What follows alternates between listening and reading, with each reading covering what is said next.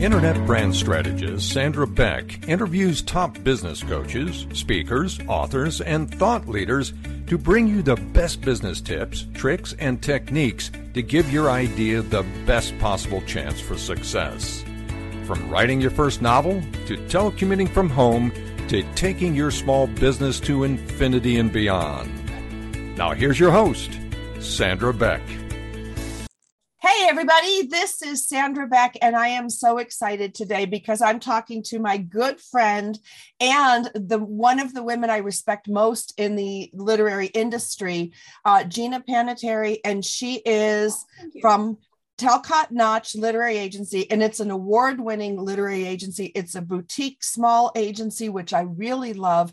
And I know most of the people that work in this agency, and they are good people. They are knowledgeable people. And I bring you Gina today because 16 years of doing interviews, I have kind of a little stable of people I trust. And when we come on NaNoWriMo in November, everybody gets all excited about writing and they can't wait to send these manuscripts off to, agents and get signed and, go on their dreams.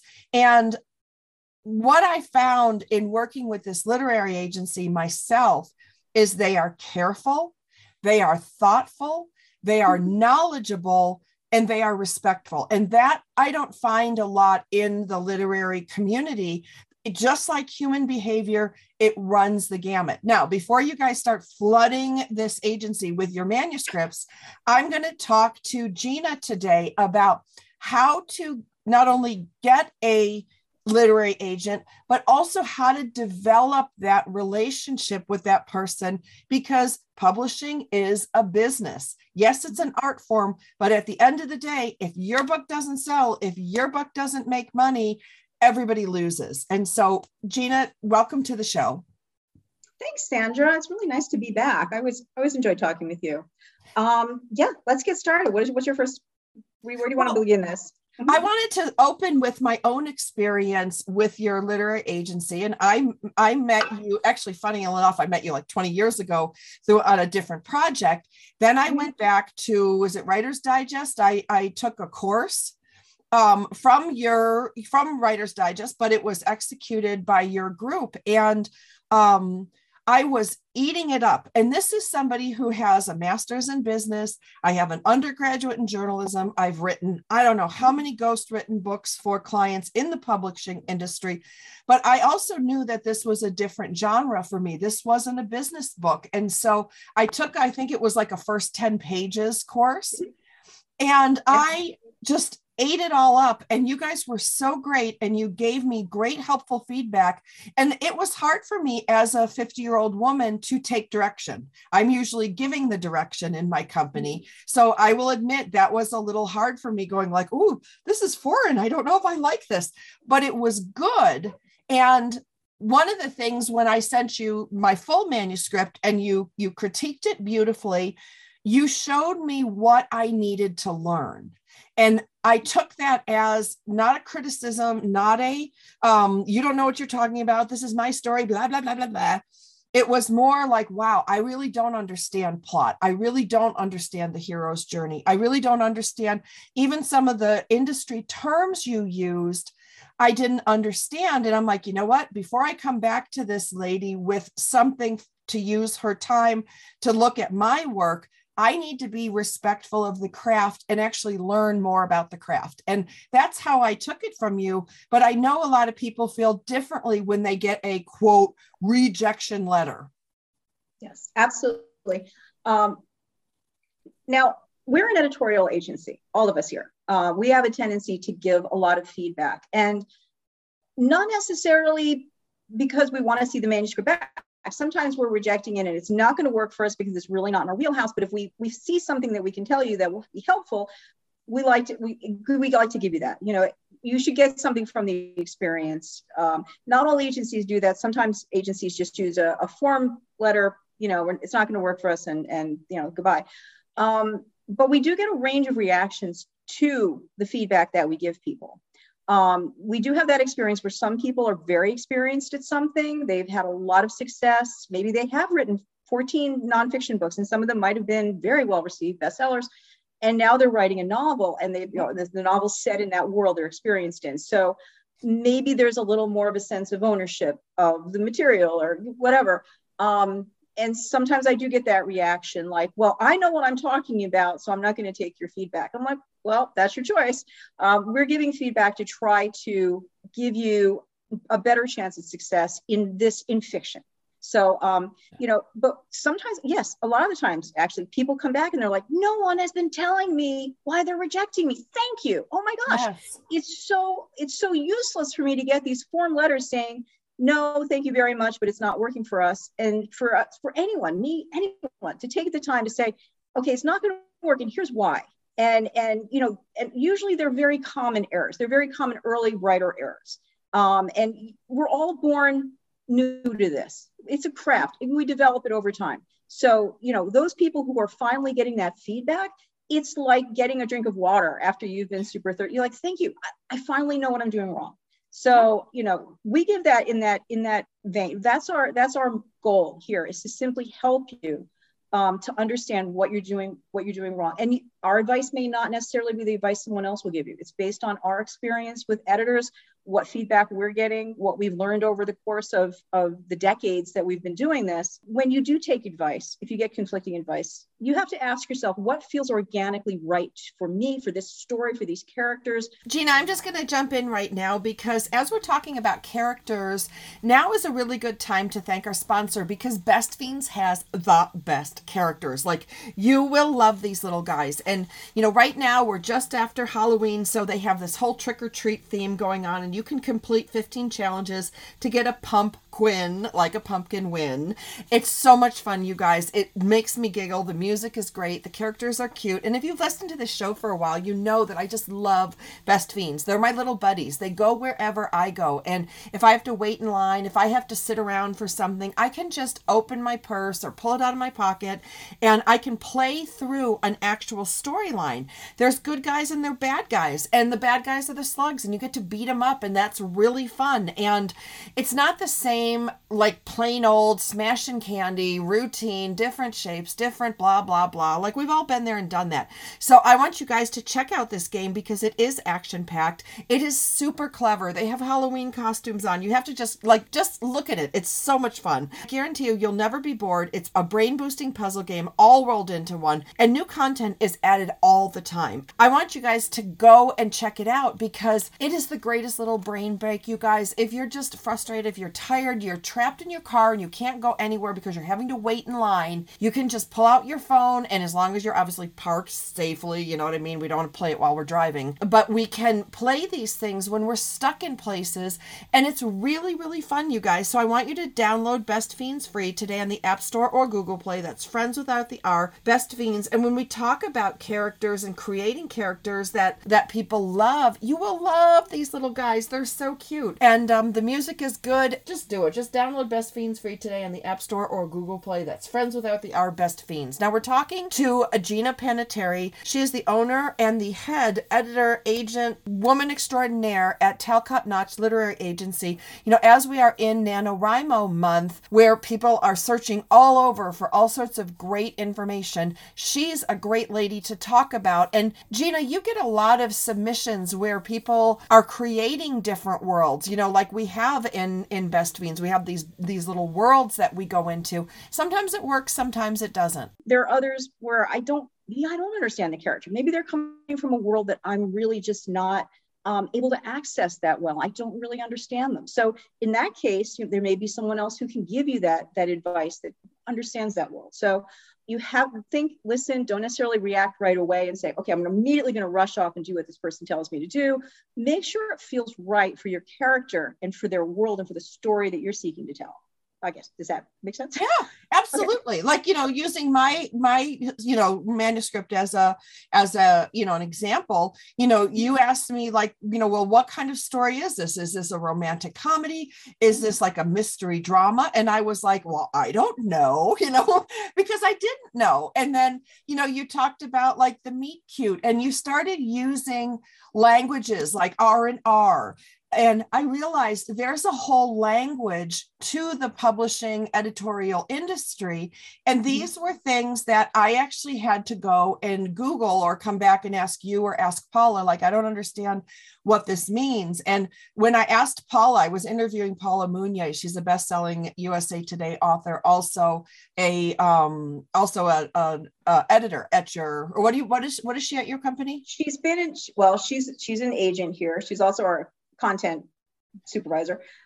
She's been an editor. She's been an acquisitions director for a substantial publishing house. She's worked at any number of top houses. So she's got the whole 360 going on. Yeah, absolutely. Okay. So Paula Mounier, check her book out, Borrowing of Bones. You can find it anywhere books are sold.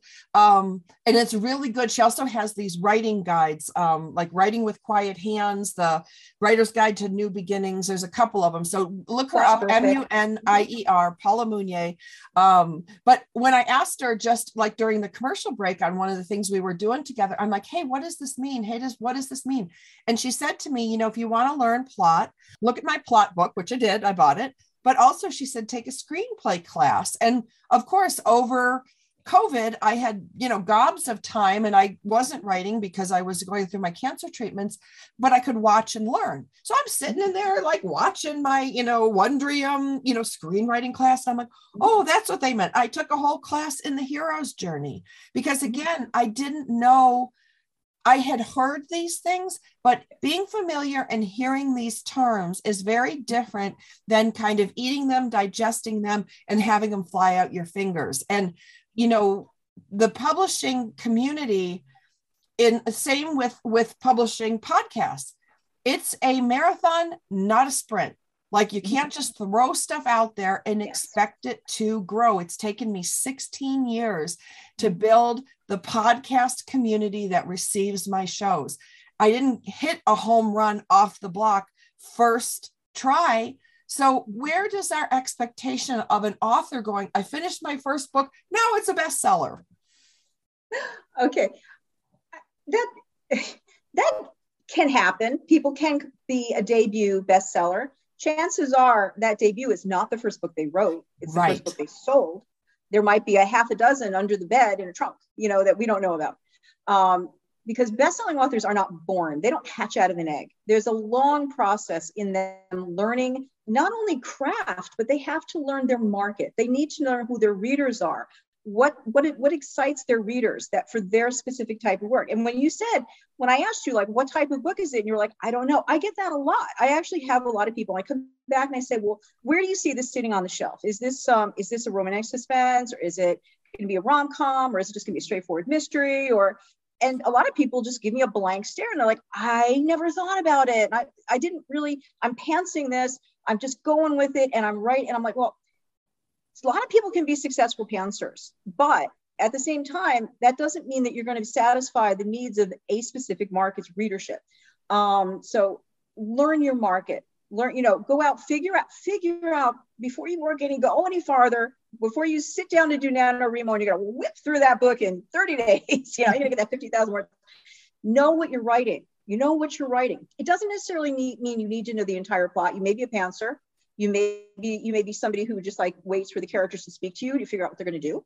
But it's a process. You need to learn before you do this. Maybe you're inspired. You want to sit down and dash off. You've got a scene in your head. Great, do it. But do continue to educate yourself. Not just one class, not just one book on craft, not just one workshop. Like, try to work this in as a constant thing, that you're constantly educating yourself. You're constantly learning something new. You're challenging your abilities. You're only going to grow as a writer if you're constantly challenging what you perceive your limitations. Like, you're going to find out you don't know everything. You may walk into it thinking, I know everything about, you're going to find out you don't. I find out stuff. I'm learning stuff every day. I've been doing this since, like the dinosaurs roamed the world. So, it's exciting though too, because all of a sudden while you're taking that course, reading that book, doing that online, whatever, it's like, yes, that's why it wasn't working. When you get to that point in the book and you're like, crap, I don't know where I'm going to go with this. You're like, now I know why. Now it's falling into place. Why I got writer's block, why I hit that wall and I couldn't get any further. So, that's what you have to understand. And that first book you publish, it may not be a bestseller. Very few are, very, very few are. Most books get out there and it's a debut, author attempt, and we're getting a little traction. We're learning where we're at. You're getting feedback. You're going to read those comments. You're going to read those reviews. They're going to tell you what you're doing wrong. And then, well, there's some that you can just throw out, because there's just some people who are just going to say nasty things to say nasty things, and you can just forget those. But sometimes they point things out. And I've had authors come to me and go like, holy crap, I didn't realize that I used this word in every page of the book and I have to get rid of that. Or, right. I didn't realize that I wasn't emphasizing this and they didn't see that ending coming in it. So it didn't feel believable because they couldn't go back and see where it was built, So you're going to be good at learning things. So understand this first book, it's just like your first job. You're not going to start out as CEO of the company. You're going to start out in the mailroom, or you're going to start out in the clerical pool, or you're going to wherever, and then you build your way as you learn and you develop your skills. So none of us are, born at the top of the heap. And those people who you think weren't. Oh, absolutely. Well, when I do interviews with people, and I do interviews with authors, I've done probably 500 author interviews in my career, maybe more. I don't know. I never actually went back and counted, but I know I do at least 50 a year, between all 4 shows. And when I start digging around with them, I find like, oh yeah, they've been like, how long were you writing before you got published? Oh, 3 years, 5 years, 10 years, 15 years. Well, I'm self-published, 5 books. And now my first book is, mainstream publishing. Like when you ask that question, I don't think in my career I have ever gotten a one and done. Like this is my first book and I'm so excited. And the other thing too, Gina, that I think is really important, and this was something that when I look at the books that I wrote for a large romantic publishing house out of Toronto in my 20s, is my books were so, well, they were formulaic because the product was formulaic, but they were so devoid of life. They were not, when I look at what I've written today, because I've been through a divorce, I've been through cancer, I've had children, I've had my mother die. Like it's very hard for somebody to write a book about feelings, and character driven if you've never experienced these things. And I think there is a certain, and I'm not dogging, the 20 something writers. I look at my 20 something writer self. I did a good job for a 20 something. But when you look at life experience and weaving it into some books, it's really hard to make that stuff up and be authentic. Yes, no, it is. And, not to knock on genre fiction. A lot of it is a great starting place for learning craft, for learning how to build a plot and how to build structure and pacing and things like that. So there can, and some of them are actually, especially now, I think they're getting better and better. Yes.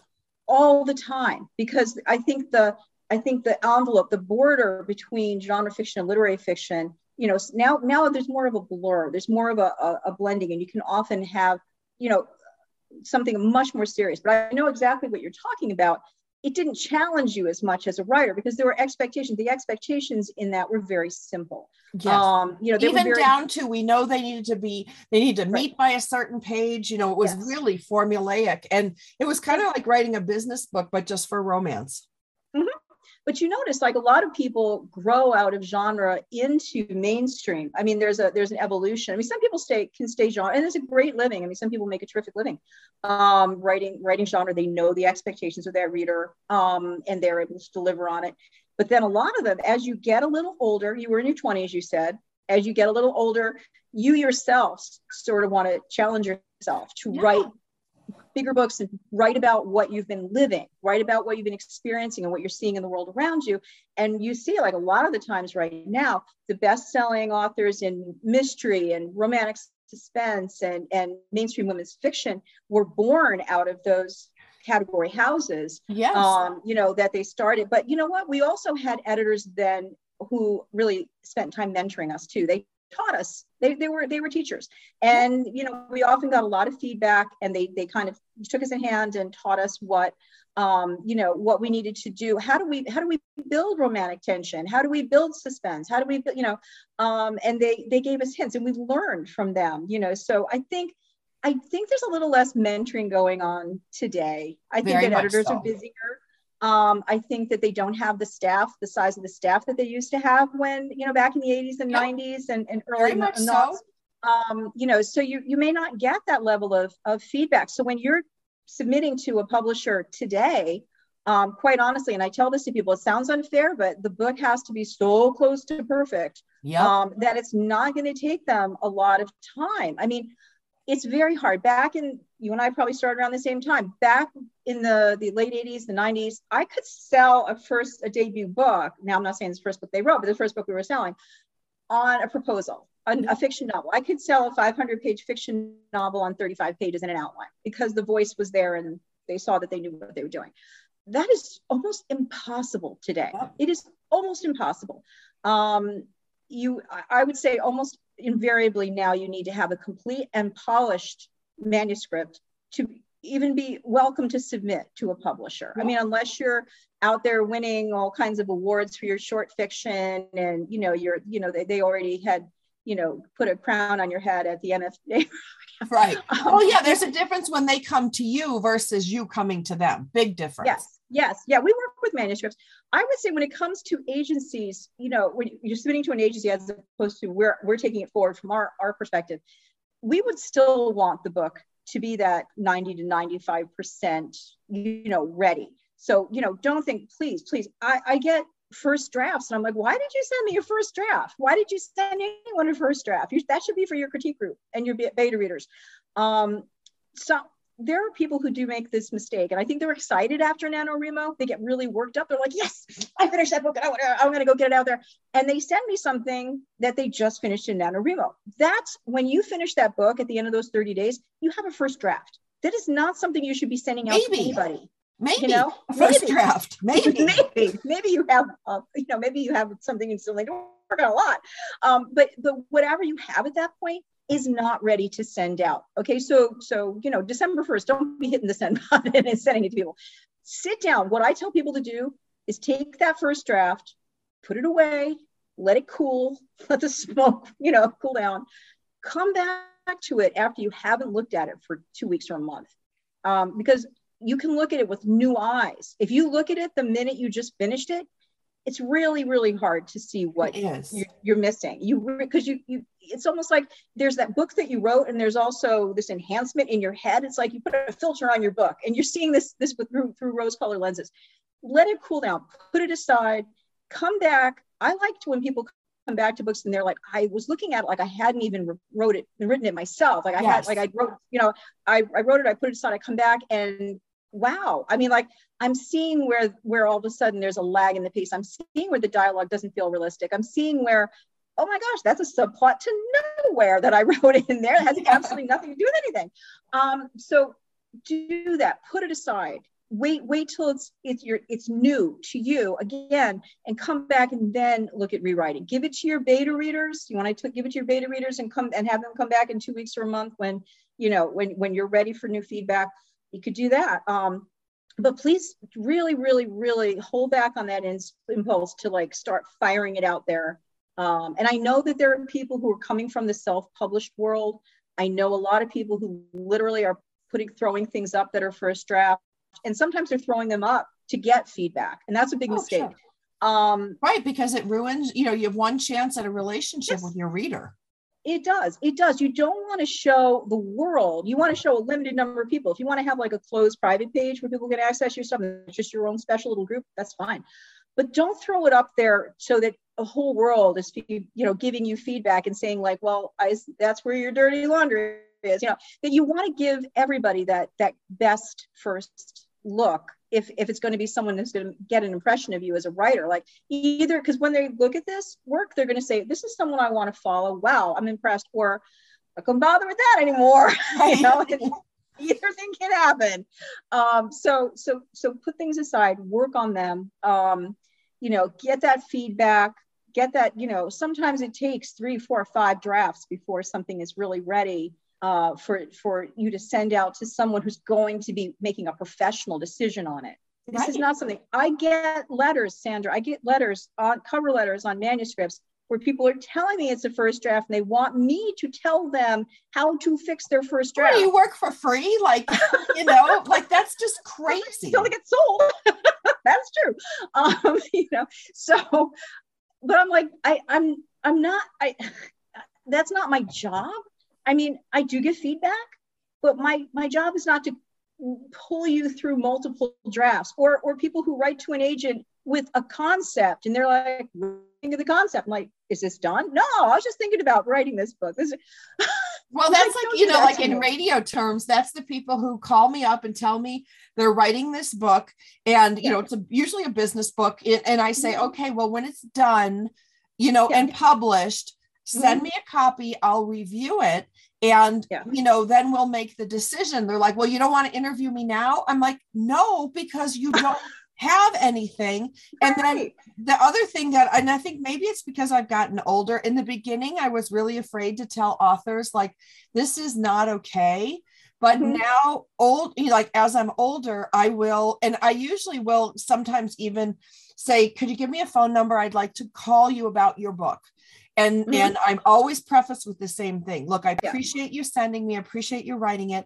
I said, but I cannot put this in front of my audience. There are grammar errors. There are punctuation errors, you know, the formatting, you know, especially in self-publishing, you know, they're so excited they got it, you know, published and, you know, they're on the cover and it's just this random stream of consciousness that's not edited. And I mean, we've got Grammarly, we've got Scrivener, we've got, I mean, any number of great electronic means to clean up your work, even if you don't want to clean it up. And there's great books out there like Kathy Ivey, she's got a book that is one of my Bibles. It's like 101 mistakes, like it's like the most popular grammar, punctuation mistakes, proofreading secrets, like, you know, and I'm like, before I proofread anything, even though I proofread for years for other people, I look at that and I get a primer. And if I can't remember the grammar error, grammar rule, I'll look it up, you know, Strunk and White, you name it. All of these things are out here for a reason. Your story's not so great that it can supersede bad grammar, bad punctuation. Like there is no story that great. Yeah, you should definitely make sure that your work is edited. And people ask me all the time, should I hire a professional editor? Not necessarily. Maybe, you know, you might not have those resources. You may not have the money to do that. And not everybody does. And a good professional editor is pretty costly. But at the very least, do use those tools. I mean, use Grammarly, you know, and make sure that you've corrected all of these. I mean, even the most educated person in the world, I get lots of work in from people with master's degrees, but you know, we all have those old bad habits, you know, and or the things that we always get wrong, even though we really know what we're doing, but it just makes a bad impression. So do spend the time. Even you can get a free edition of Grammarly. You don't even have to buy the subscription. Put it on there, make sure you listen. Now, and you're not always going to take every bit of advice that it takes where it tries to correct you when this is a stylistic element of your book. Maybe that sentence fragment is a stylistic element, or maybe you're misspelling it because, you know, you're really using slang or whatever. But at least make sure that you're formatting it correctly. I get in manuscripts all the time that are incorrectly formatted. And I can't read it then. I mean, it might be the best book in the world, but I can't read it because it's not formatted. And for heaven's sakes, I know this is really hard. Make sure that you're not sending something to an agent or an editor where the track changes, comments and everything are going to pop up. Okay.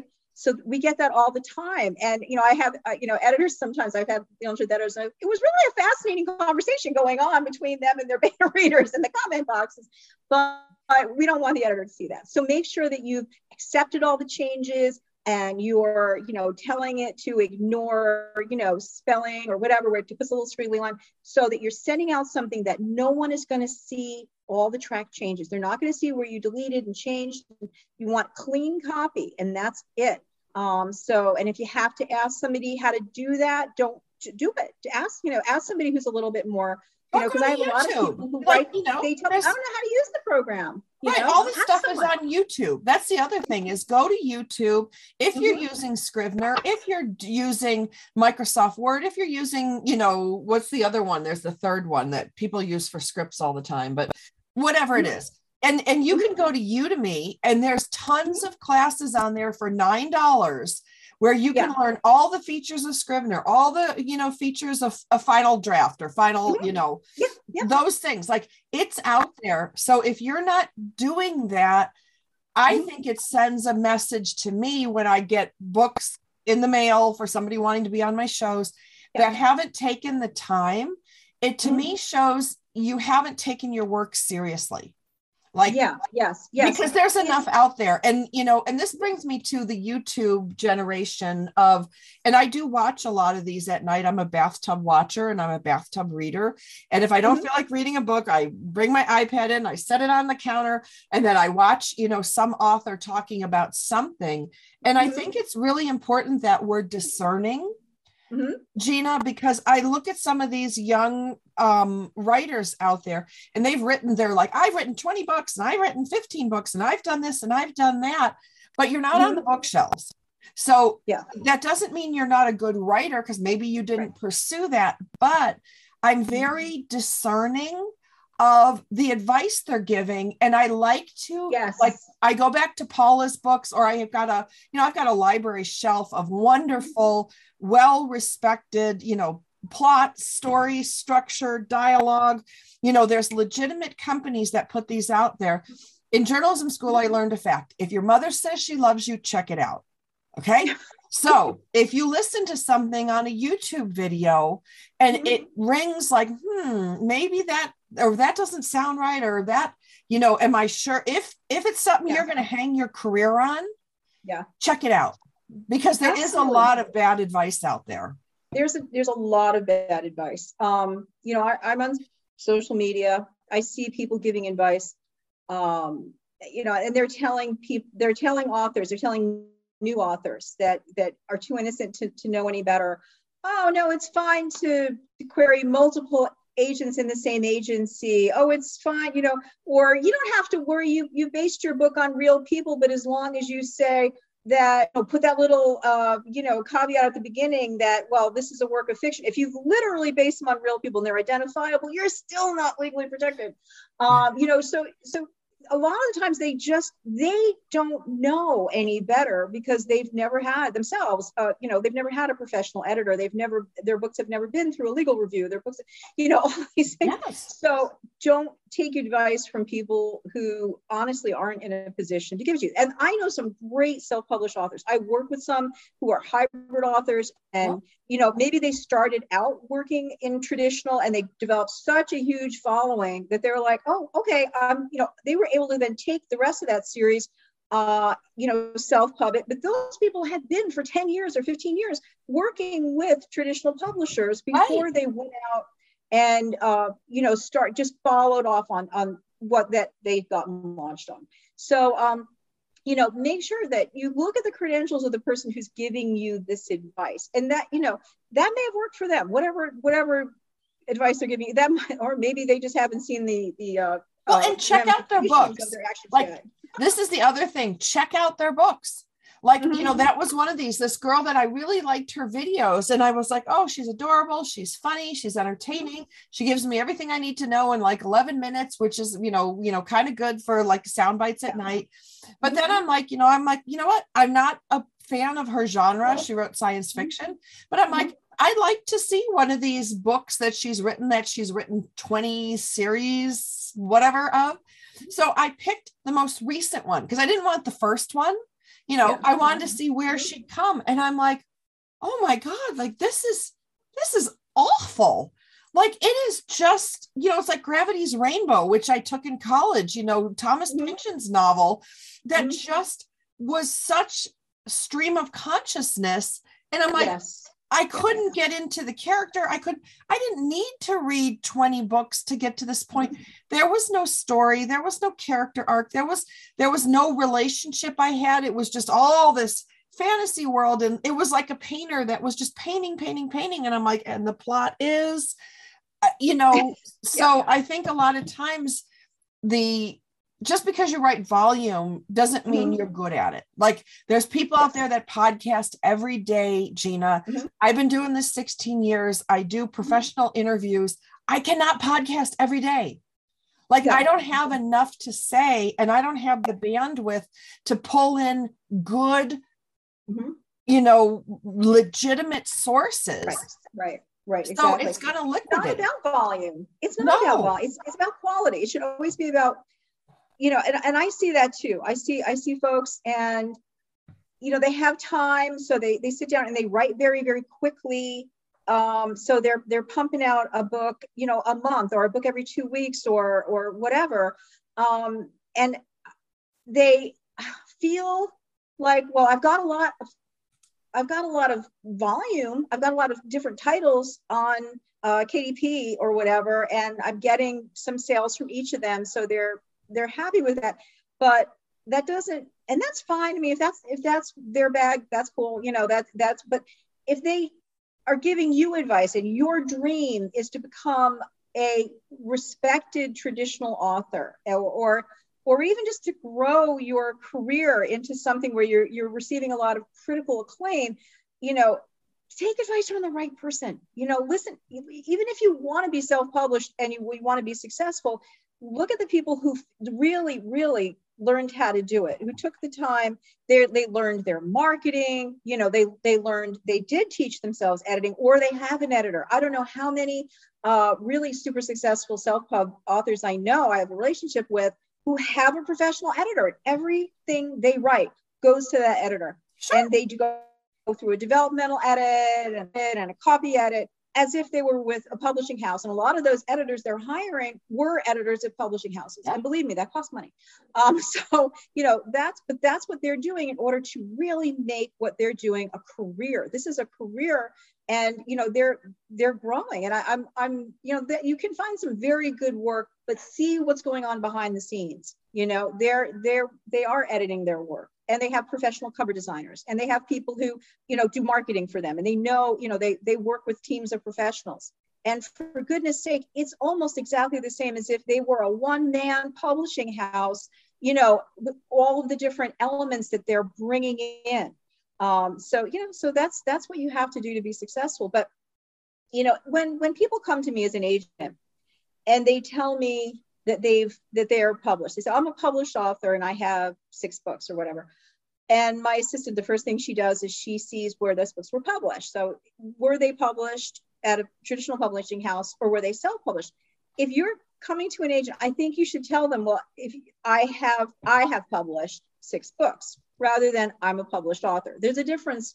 I mean, let's talk about degrees of publishing houses, because like, you know, one big ghost book that I worked at was Simon and Schuster. I did another big job at Atria Books. Like if I say Atria Books or Simon and Schuster, you're going to know who that company is. But when you know, I've watched the industry morph, and there's like these little baby publishing houses that aren't really publishing houses. They're just some mom and pop shop that puts up a website, puts up a thing, and they're paid for hire publishing houses. So one of the things that I had to do as a radio host, because I got fooled a few times, is now I not only look at the publishing, who the publisher is, I look it up online. I look and see what other books they've published, because there's a lot of good, like, I get it. It's good business, but they're kind of like fakers. Like you're not Simon and Schuster, but you designed everything to look like a Simon and Schuster imprint.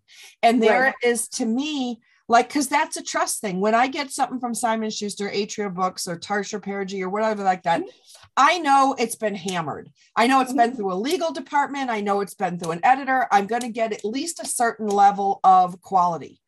Yeah.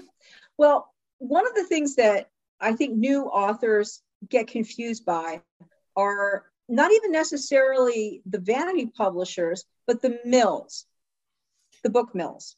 And these are publishing houses that may have a tremendous number of books on their website. Here's our catalog. But they don't really have any standards for what they accept. And they're not really going to put you through a true editorial process. They're just looking to churn books to see if they can make something on each one. For them, it is. Remember I just said a little while ago, it's not about volume. For them, it's about volume. Yep. So if they have 1,000 books in their catalog and they sell 10 copies of each, then then they have 10,000. You can usually tell. Here's a clue for the new writers. You can usually tell a mill by going to their website. And if the website is directed at writers, if the homepage is all about trying to convince writers that you want to publish with this publishing house, it's a mill, okay?